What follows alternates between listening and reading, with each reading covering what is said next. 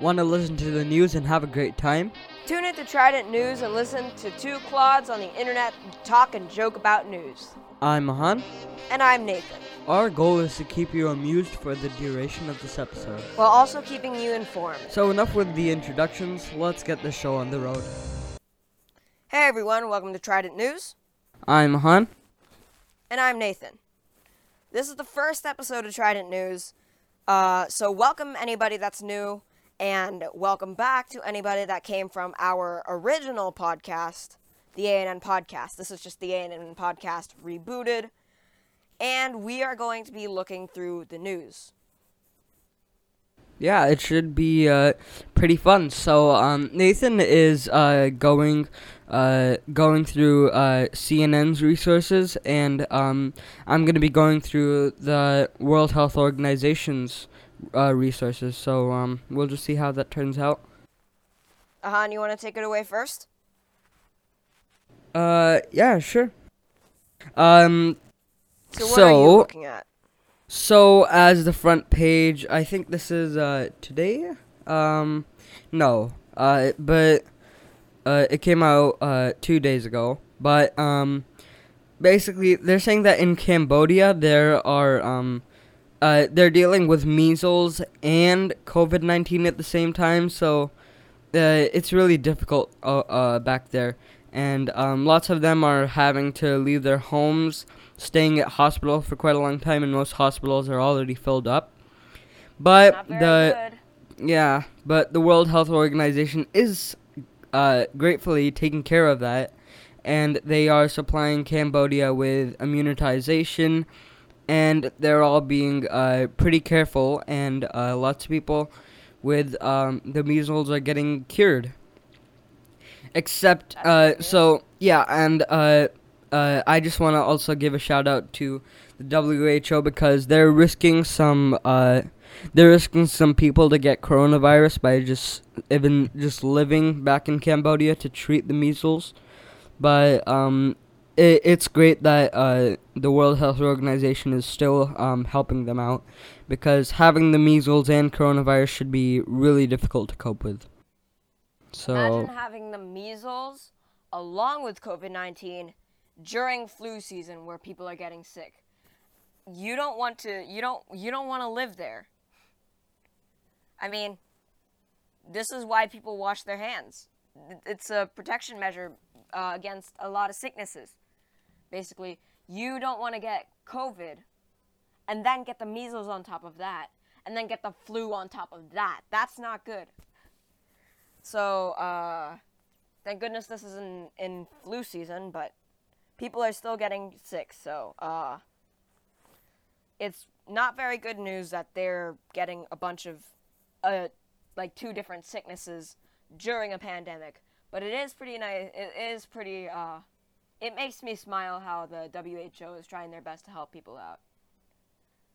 I have an article pulled up on CNN Health. The headline says, after saving his own life with a repurposed drug, a professor reviews every drug being tried against COVID-19.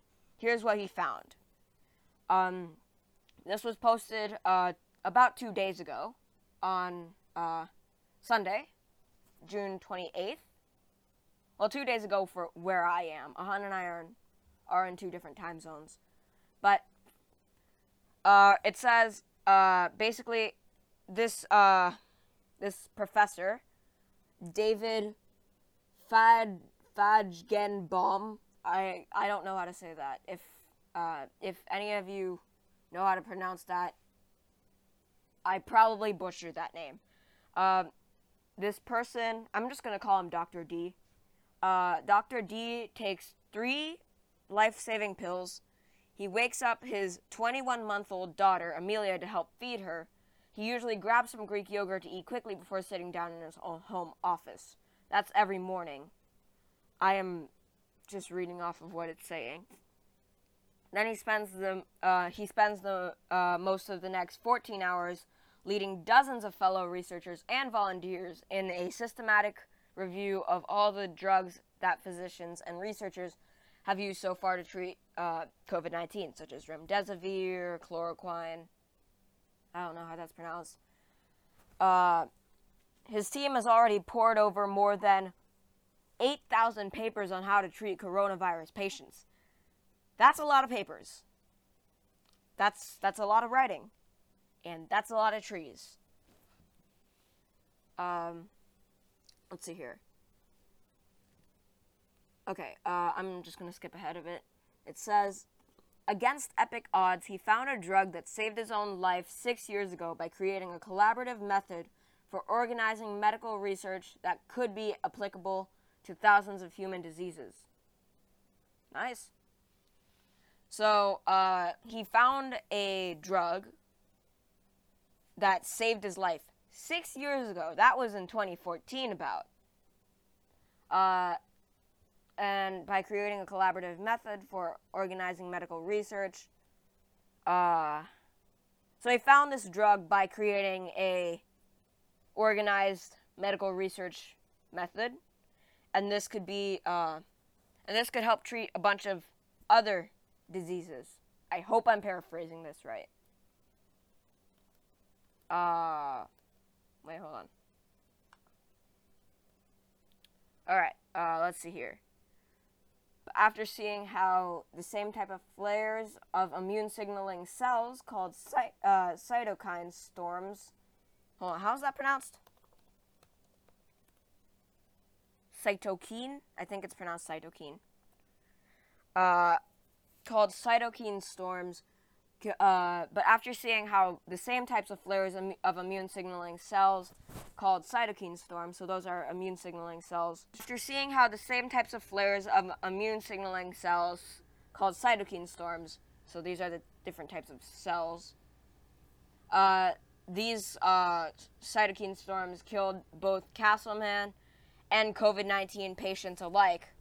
His lab has devoted nearly all of its resources to aiding doctors fighting the pandemic. That's actually some pretty good news, but immune signaling cells killing COVID-19 patients and others.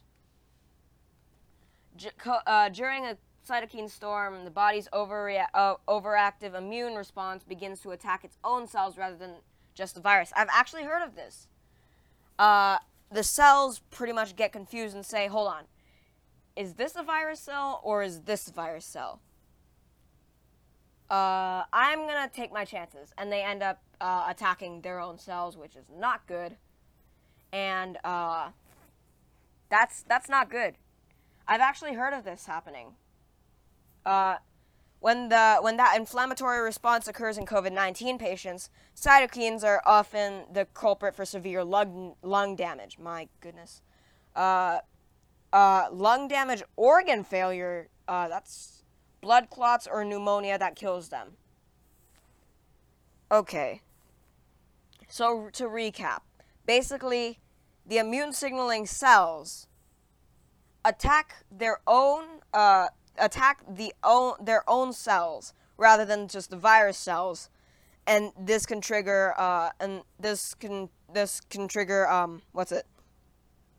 lung damage, organ failure, blood clots, or pneumonia, and that can be lethal.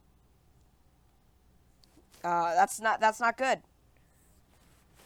Having personal experience in tamping down his own cytokine responses gives him a unique insight. I'm alive because of a purposed drug, he said. A repurposed drug, he said. Now repurposing old drugs to fight similar symptoms caused by a novel virus has become a global imperative. That's interesting. I do. Ahan, do you have anything this else? one Anything to talk about? was released in Mongolia. The headline is Children's Book Released to Help Children Cope with COVID-19. So the book is called My Hero Is You, and it's made for children aged what? Oh, that's cute. That's cute. The name. My is cute. Hero Is You. It's made for children that are 6 to 11 years old to understand coronavirus, and it's now available in a video format, and so as many children throughout Mongolia the World Health Organization helped and supported the book, and they spread it to like literally every child in Mongolia with coronavirus. And it was supported by Save the Children in Mongolia. The book, the book itself is Nice. so there's a dragon, and there's a kid on the dragon, and with the help of the creature, its name is Ario. It helps. The book explains like how they can protect themselves, their families, and friends from coronavirus, and how to manage difficult emotions when confronted with a new and rapidly changing reality. It should be, yeah. So Oh, it's that's like cute. I actually searched it up. so it's like a kid does everything normal, but then an Ario is kind of like a correction bot, autocorrect, that just says like, nope, this stuff is wrong. You should wash your hands instead. Yeah, it's pretty good. I hate autocorrect. Have you guys seen any of those autocorrect fails? Those are so funny. But this isn't what this podcast is about. The story was Anyways, shaped go by on, more go than on. 1,700 children, parents, caregivers, and teachers from all around the world who took their time to share how they're coping with the impact of COVID-19. And it was invaluable to the scriptwriter and the project team.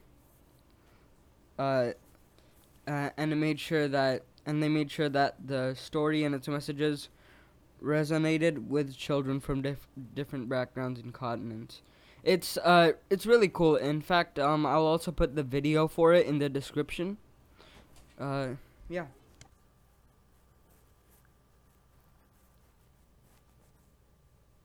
Hold on. I actually Oh, really? found one on CNN. Yeah, I found a headline on the book, but you just talked about it. So I found another one, and this one actually talks about the best face mask. I cannot talk today. The best face mask material and fit, and it's about a bunch of people that made a study about what protects you best and what protects other people best.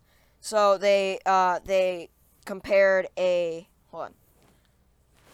They compared a what's it? I can't remember. So they compared a well-fitted stitched mask that's homemade, that's made with 2 layers of quilting fabric, and this actually turned out to be the most effective in stopping the spread of droplets from other people's coughs.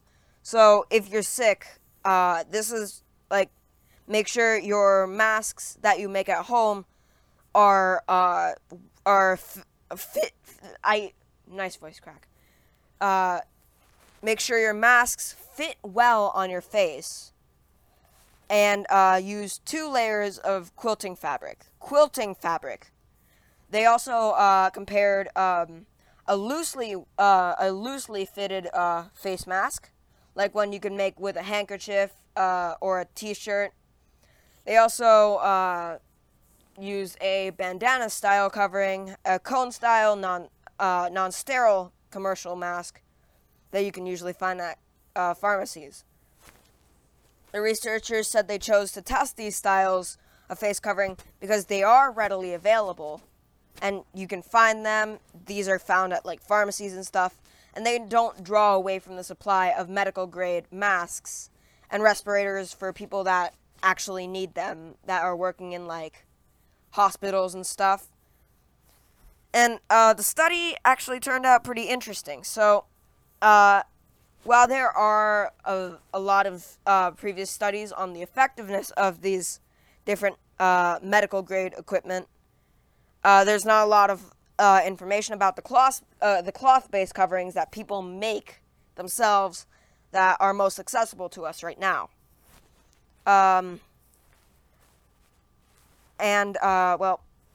with the stitched cotton mask, the one that the study said did the best, actually went, the droplets traveled 2.5 inches, which is not very far. So this one actually did the best out of all of them. With the cotton handkerchief, that you just like fold up a cotton handkerchief, put a rubber band in there. Oh, whoa. They actually traveled That 1 is foot like, and 3 that inches. is like surprisingly That's pretty far. Yeah, that is pretty far. This is why social distancing is a good thing, because you stay 6 feet, or is it 6? It's 6 feet. And with the cone-style mask, the droplets traveled about 8 inches. So those surgeon blue mask? ones that you can find at pharmacies that are like cone-shaped, those traveled. Yeah, those blue ones traveled about 8 inches. So in the article, the one that seems to do the worst in like covering up your face and the droplets was actually the folded one, the cotton handkerchief, because it traveled in total it traveled 15 inches, or 1 foot and 3 inches, which is pretty far. And not only that, but it went through the mask, but it also went up through the top, like where the nose is, and it went up towards the forehead, and it actually went up. But then again, a lot of homemade masks do that. Like the cotton handkerchief, while it did travel 2.5 inches, it still leaked from the top. So make sure nobody puts their face on top of yours. That was a joke. And basically all the masks leaked from the top, but you can limit how far they go through the mask based on how you make the mask. So the stitched one, to recap, the stitched one made with two that was well fitted and made with 2 quilted cotton layers of cotton fabric traveled 2.5 inches. The cone style mask that you can find that's like blue and like goes around your head traveled around 8 inches. And the folded cotton handkerchief that people make, and I'm just trying to stretch it out. The folded cotton handkerchief traveled 1 foot and 3 inches. So you guys know which one is the best. So this is information we can work with. On to you, Han. I think this is the about as much time. Well, I guess that's just about as much time that we have for this episode. Music that you hear fading in over our voices is Sphere by Creo. If you did enjoy us, make sure to give us a 5-star rating on Apple Podcasts. If you do that, we really appreciate it, since it really helps us out a lot. Stick around for the next episode. See ya. Bye.